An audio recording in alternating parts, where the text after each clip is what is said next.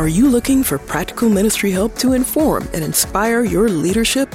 Do you have a sinking feeling that your ministry training didn't prepare you for the real world? Hey, you're not alone. Join thousands of other leaders in pursuit of stuff you wish they taught in seminary. Welcome to the unSeminary podcast, presented by CDF Capital, helping churches grow. Visit them at cdf.capital/unseminary. Well, hey friends, welcome to the unSeminary podcast. So glad that you have decided to tune in. You know, every week we try to bring you a leader who will both inspire and equip you. And I know today is going to be no exception to that. I'm super excited to have my friend Joe Boyd with us. We've known each other for a few years and so excited to have him on the podcast. We're catching up from not having talked for a number of years. So good to have Joe with us. Joe is the lead pastor of one of the fastest growing churches in the country. It's called Grace Fellowship in the Minnesota part of the world. They have one location, church online. It's one of the fastest growing churches. They're doing lots of incredible things in the Twin City metros area. Welcome to the show, Joe. So glad you're here. Rich, it's great to be back and great to see you and catch up. And I'm looking forward to sharing some insights that we've had around small groups this year. Yeah, fill out the picture for us about Grace Fellowship. Kind of paint the picture a little bit. Tell us a little bit about the church. Give us a bit of a flavor of the church. Yeah, Grace Fellowship is a church that's 34 years old. It's actually one of the few churches in the country that has that it's a church planting church in their bylaws. Mm-hmm. And we've started 28 churches in those 34 years. And so there's a long history of reproduction in this church. Mm-hmm. And I'm the second pastor. So the first pastor was That's here amazing. Over 30 years. And then they had a little over a year interim. And I answered the call to come up from Kansas to the Twin Cities and take over. And man, it's been a wild ride stepping into the world turning upside down in the midst of all this. So, it's been a fun ride. What a time to start in a church. It's great. Yeah. I like to think that it's like dog years. So the past 3 years have been, the longest 21 years of my life. Absolutely. Yeah. So true. That is so true. Love that. Well, we are going to talk about groups, and you had shared a little bit about what was happening at Grace, and frankly, I found it astonishing. It was one of those lean in, what are you talking about? Thing, which is pretty incredible. But set the scene for us. Give us a sense of kind of what's the group's culture been like? What have, kind of pre some of the changes you've made as you think about what did that look like? Talk us through what that was kind of before, before times, before you had made some changes on that area. Yeah. Coming into Grace Fellowship, I've made a shift. For a long time, I was always focused on church growth, and I'm a starter. I'm a catalytic leader. And for the 10 years prior at my previous church, we would grow, but we'd have this back door. And so it wasn't until the last 3 years I was there that we finally started to realize groups are so critical. And so we started to make some changes, and the church got way healthy. And so when I came in, that was one of my number one questions was, how are we doing on groups? And they said, well, we're doing pretty good. And I personally made it a mission in the first 3 months to visit every one of the small groups. Now, nice. Inside of a church that was like 600, 700 people, you would think that would take longer. But what I found was that only 23% of the adults in the church were participating in small groups. Now, what I will say is that the groups I visited were very strong. There were even groups that had been meeting for 15 or 20 years. And so I didn't want to turn any dials and mess those up. But what I did find was that they weren't starting new groups. And so, the way we would classify that is we'd say it was a church with small groups, but not a church of small groups. So what began was a commitment that we're going to make this shift, and it's not going to happen overnight. You don't birth a baby in without 9 months, and the bigger the plane, the longer the runway. So we said that we would launch groups in the fall, and that was about 9 months out. And what we learned was that we needed a plan to get there. So we leaned into what Mariner's Church had done through Rooted, and Yeah, it's so did great. the rooted experience, which was really good. A couple of real Mm-hmm. practical things. Mm-hmm. If you're going to be serious about groups, you've got to make a priority to identify money and Mm-hmm. people and time to it. And then we Mm-hmm. took our entire staff through rooted before we did it as a church. Mm. Oh yeah, yeah, And that's cool. Yep. that was really good because then they were Mm-hmm. able to speak with confidence that this was good. And Mm-hmm. and I had one of my strongest leaders um, directing this, and we started to Mm-hmm. add groups and follow the process. And when we Mm-hmm. pulled the trigger, the adults and the youth did this in our church. Mm-hmm. And Mm. when we got to the end of it, we had 70% participation in the That's amazing. adults. We had Mm-hmm. 100% participation with the teenagers, and lives were being changed. We saw people grow, groups form out of this, and then Yes. that led us to turning the corner and going into the 2020, which none of us Yep. saw coming. Yes. Yes. And what happened there, Rich, was like everybody. I mean, we got shocked, but Right. what I believe was that God was already on the path of creating the ark or the Mm. Mm-hmm. lifeboats for people. And so what we found was that we weathered the storms of isolation much better. Because the vast majority of our church were in groups. And so we Mm-hmm. saw care happen. We saw all those things happen. Now, over the past year and a Mm-hmm. half, what we begin to notice, no matter how many times we'd call, check up on people Mm-hmm. that were not plugged in, the vast majority of people who did not stay with the church for one Mm-hmm. reason or another were not We're in not in groups. groups. Yeah. Yeah. And Totally. so the groups really became the main force of the church, the way we communicated, the way we cared, Yeah. and it was that was our saving grace. Love it. Let's dive into that a little bit. One of the things I've joked about, and this is a part of why these numbers caught my attention, was, it seems like most churches can get a third, maybe 30% between, in that range of people in groups by just having groups. Like, it's like, if you have groups, you can get that many. Like, it's, and I don't want to discourage anybody that's listening in, if you're trying hard and that's where you're at, but that is, that seems to be the dynamic. The thing that I found fascinating about this story was you were actually lower than that. You were lower than the, what the kind of like benchmark is, and then have seen tremendous growth. Let's pull apart what you did in that ramp, that kind of 9 months. How did you get it ready? We loved Rooted. We've actually had Aaron on from Mariners. That was, I don't know, maybe 2 years ago. So we've had many churches talk about how great it's been. But let's pull apart what kind of happened in those 9 months to get ready for that. I understand you went through with your staff, but what other things could we kind of help leaders to think about as it, if they're looking to try to increase their engagement on the group side in these months and years? Well, I would say first and foremost, our elders pulled away and we really prayed about the priorities of the church. And that was the one that kept coming through, that we knew we were going to engage our community and serve our Mm-hmm. community, but we really knew we wanted to get discipleship and groups down because it fulfills so many functions of the church. It fulfills fellowship, but it also fulfills discipleship, and it Mm-hmm. creates this connection and family.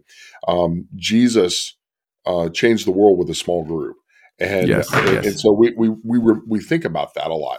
And Mm-hmm. so that was the first thing: having the support, having prayed through that Mm-hmm. through a retreat, Mm-hmm. coming back Mm-hmm. and being resolved about it.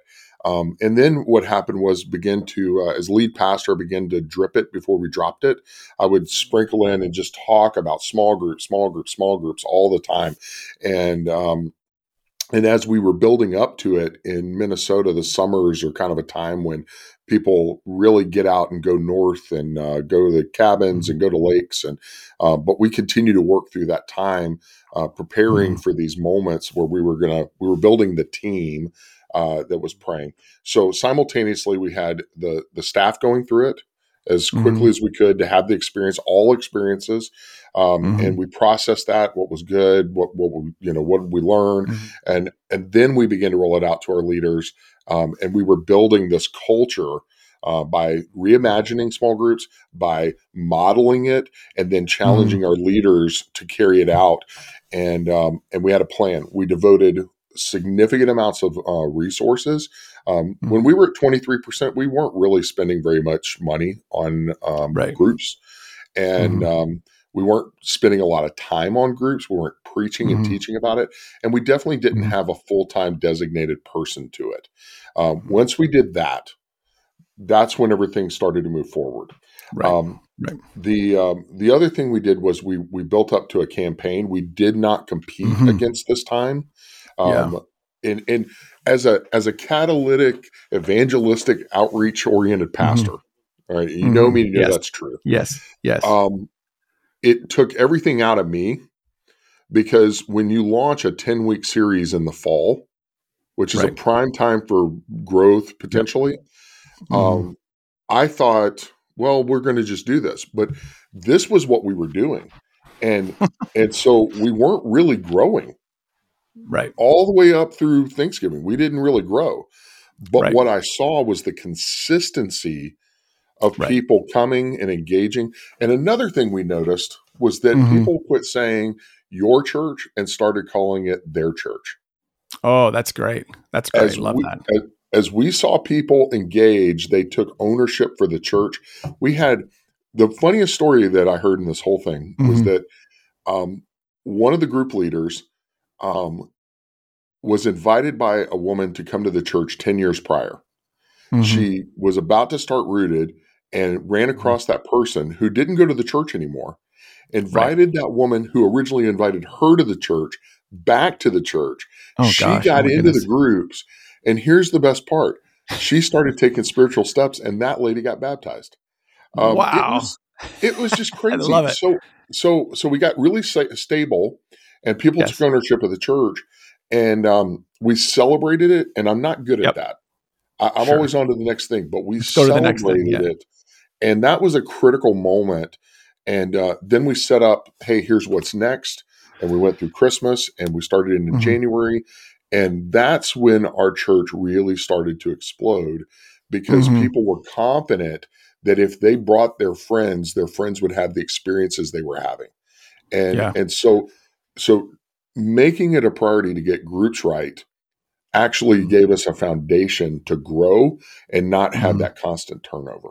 So those were Yeah, I just some love of the this. takeaways. I love it. Let's talk about the series piece of it because, this is one of those things that we hear with regularity as we talk with churches that are not only seeing higher levels of engagement on the group side, but are growing as a church, that they're dedicating time in the fall and in the winter for kind of an all church campaign.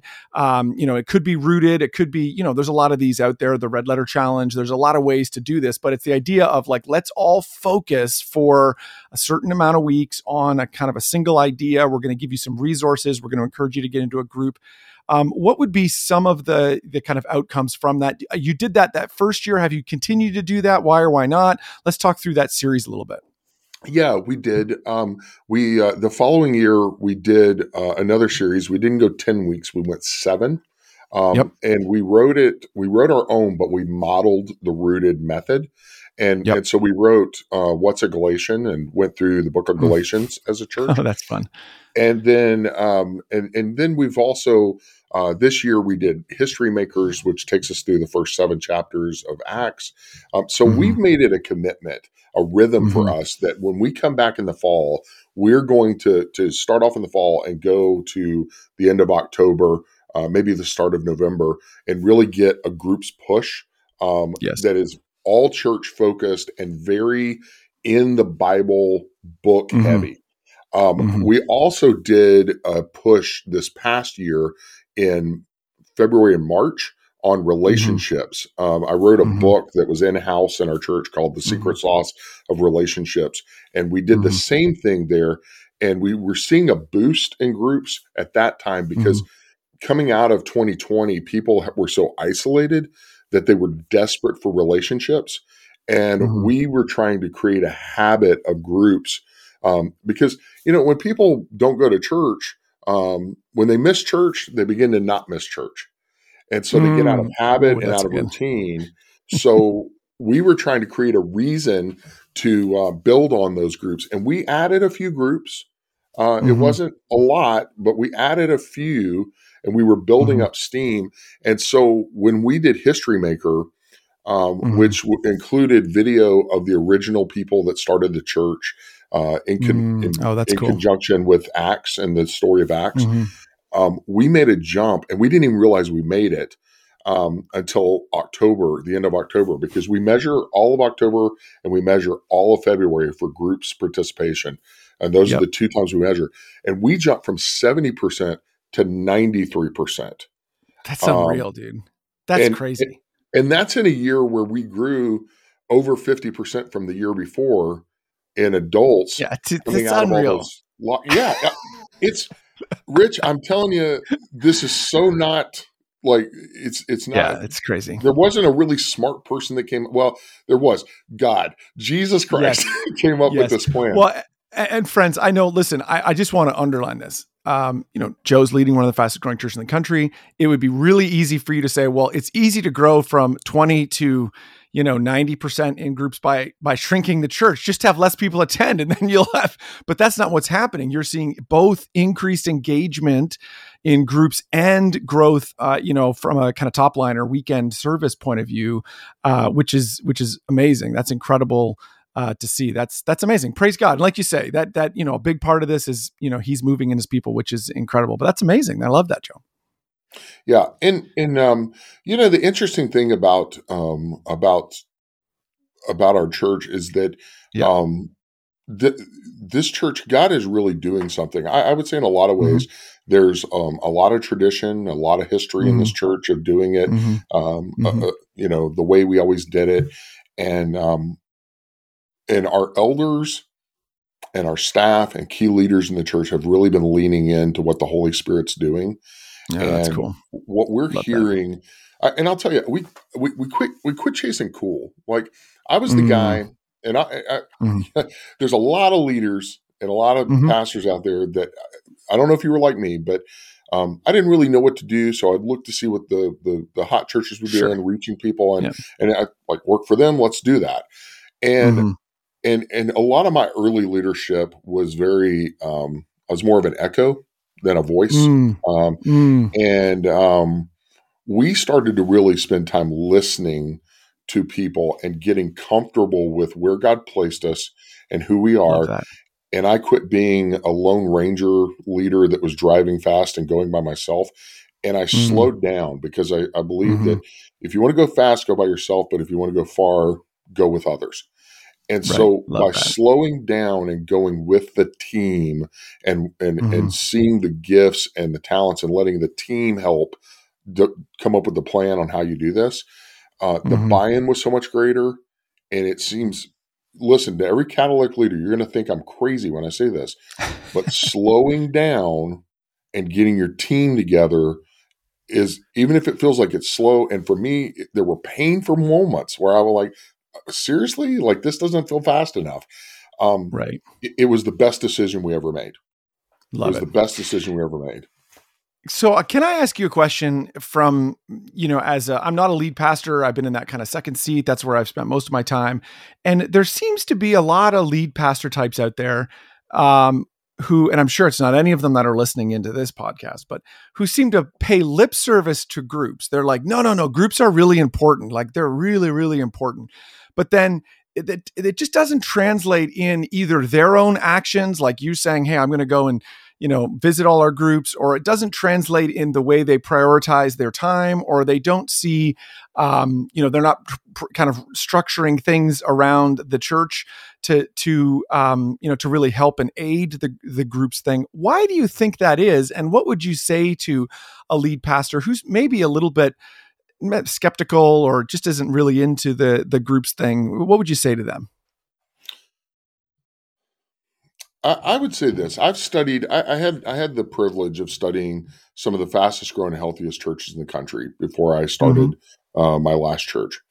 And if you look at what gets attention, you think that that's the solution.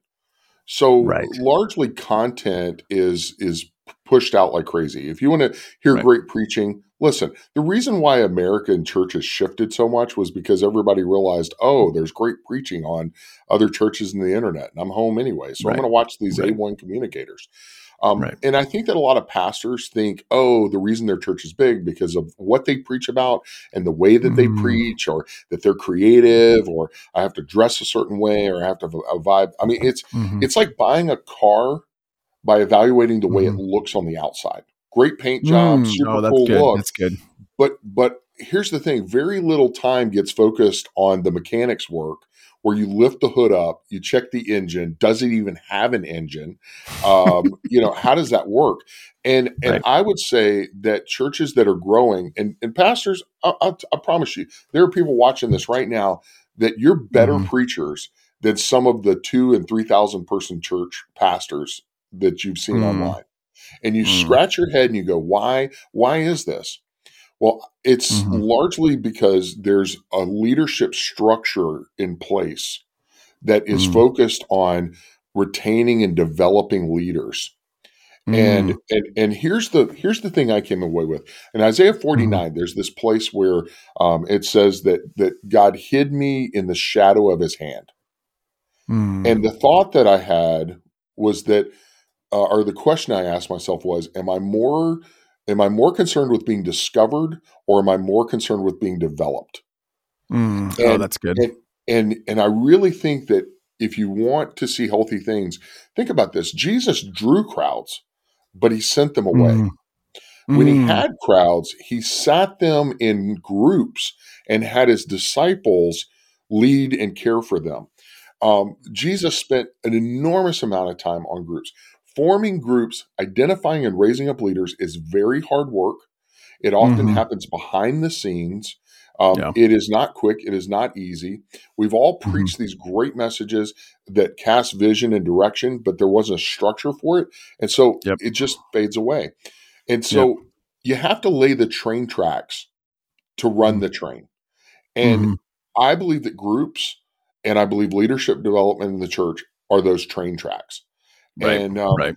I just wasted enormous amounts of time preaching really cool stuff that didn't have train tracks, and it Yeah. Yeah. didn't go Totally. anywhere. That's what I Yeah. would say. I think it's a lack of knowledge, um, of just knowing how that part works, and Yeah. it's a lot of work. Yeah, it's true. I love that, Joe. And I think there is I think you've really echoed and hit on an important point there where, a lot of times we get drawn in by fast growing churches and like what's going on there. And we miss the substrate underneath there of all this groups and relational stuff that's holding it up, that if that's not there, those churches don't sustain over the extent of it. You might get a pop of growth, but you won't continue to see that. All right. It's very cool. So we didn't really even get into the pandemic. Obviously you kind of hinted towards this during that season, where you're in lockdown and all that. The groups provided the primary care engine and all of that. And then we've now see this huge bump. You're 9 out of 10 people attending groups. That's incredible. When you look to the future, kind of peer up over the horizon a little bit, what do you think is next on the groups front for you guys? How are you, what questions are you still wrestling with? Are you still thinking through, as you're thinking about how you continue to keep people plugged into groups? What are what are you thinking about in the future when you think on this groups issue for your church? Yeah, as we think about our time, resource, and staffing allocations on this, Mm-hmm. out of all the things in our church that will probably scale up, it's going to be Mm-hmm. groups and group pastors. And Mm-hmm. here's what I mean: we have a worship experience. Okay, so we're only going Mm-hmm. to have so many people on stage preaching. Mm-hmm. We're going to have so many people leading on worship. Those services are going to the number of people that can participate is not as dependent on the number of people that we hire on staff to lead or invest the time. But that's not true in groups. In groups, Mm-hmm. there's a point where you have to care. So if you go back to the Jethro principle in Exodus, that some can lead at tens and hundreds and fifties, and so we know that we need to continue to scale and identify additional leaders that can lead Mm-hmm. groups, so that we can Mm-hmm. continue to add to those numbers, Right. so that they're supported. Because if we think, oh, and I used to think this too, like I was a groups pastor. And I thought you just need one group's pastor and you develop people underneath. But the problem is we're living in a very transient culture right now. And Yeah. people are moving and shifting, and you need relational stability in your leadership. And so we're looking to develop those leaders. We're continuing to develop care leaders underneath that care for, 5 to 8 small group leaders at a time. We're trying to strengthen that part of the body as much as we possibly can. And so when you see that succeed, you need to lean into it more because Right. you need more leaders in that groups ministry than just about anywhere in your church. If you're going to make the shift of being a church of small groups Yeah, I and love it. where you continue to grow. And so that's it for us. We're praying through that. And we're just like everybody else. We're facing the realities of our economy and, giving may not be as strong as it was before, but we have to lean in on the most important discipleship aspects of our church. Because that's what's going to lead to the success and health of our church moving Yeah, forward. love it. So good. We didn't really talk about this ahead of time, but I know a part of the passion for why you went to the church that you're at is its desire to plant more churches. You've mentioned this. It's really a replicating church. That's like a whole other conversation we could have around how do we continue to be that as a church and what does that look like for the future? How do these two things fit together as you think about kind of replication in the future, as you think about planting more churches? How does the kind of what's happened there, the story that God's writing on the group side, how do you see those all fitting together as you look to the future?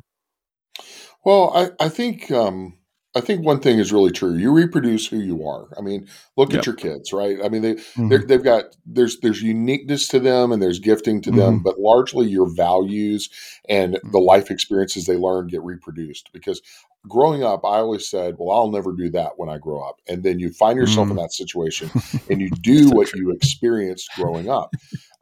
So I think the same thing's true about the churches that you reproduce. Um, and looking back, I was in a church that's helped start 10 churches in 10 years. Mm-hmm. And some of them were different and some went different paths, but largely they followed the model that we had. And Right. unfortunately, for the first 6 or 7 years, we really didn't have this group health thing as a priority. And Mm-hmm. the early churches suffered for that because they Right. were preaching the way we preached and doing what we do and think, oh, it'll work for us. Mm-hmm. And I just didn't know enough. Mm-hmm. Here, when I came in, the focus was we are going to get as healthy as we can because if people follow us, we want to at least say, hey, this is real, it's biblical, Mm-hmm. it's Mm-hmm. stable. Um, Mm-hmm. a lot of times we get hung up on the fast growth, but compound Mm-hmm. growth that's Oh, that's slower over amazing. time. I like the difference between the fast growing churches and the largest churches in America. Largely has a lot to do with time. And Mm-hmm. a lot of people Mm-hmm. don't even realize that if you had 10% growth over Mm-hmm. 15 years or 20 years, your church could potentially be one of the largest churches in America. Absolutely. Yeah, absolutely. Um, Yep. and we For sure. miss that. And way better to Um, manage, way easier to manage that growth. Yeah, and way doesn't easier. freak Yeah. people out because Yes. people Yeah. hear, oh, you're fast growing.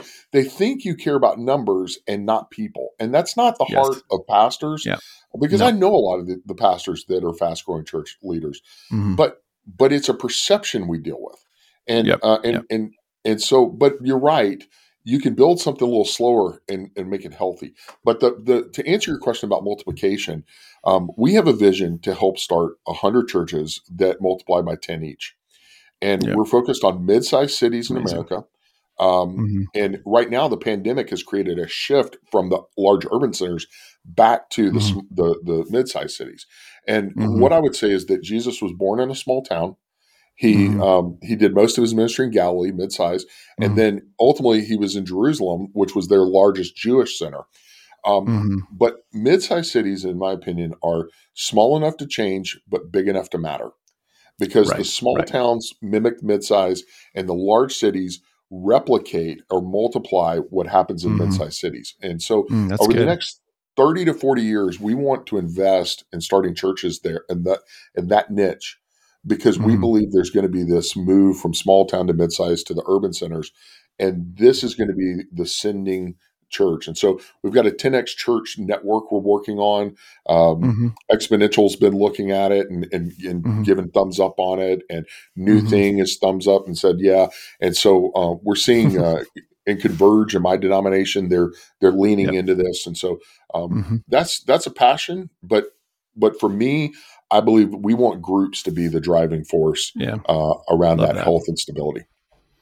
Yeah, I love that. And I love that. We'll have to have you on at another point and talk about the multiplication vision there. And I just think that's so great and so good. I know one of the things I've wondered, and have seen that unfortunately, there was like a pause there on so many of these multiplication efforts for a good year or 18 months of, churches. They just stopped thinking about those things because everybody was freaked out about, their own thing. Now that seems to be turning. It seems like, okay, now we're back to planting churches. We're seeing new churches open. We're seeing people back into campus expansion that were doing it before. But I know that's your heart as well to see like, hey, we want to continue to encourage that.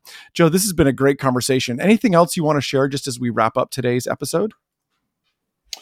I would just say to anybody who's listening to this,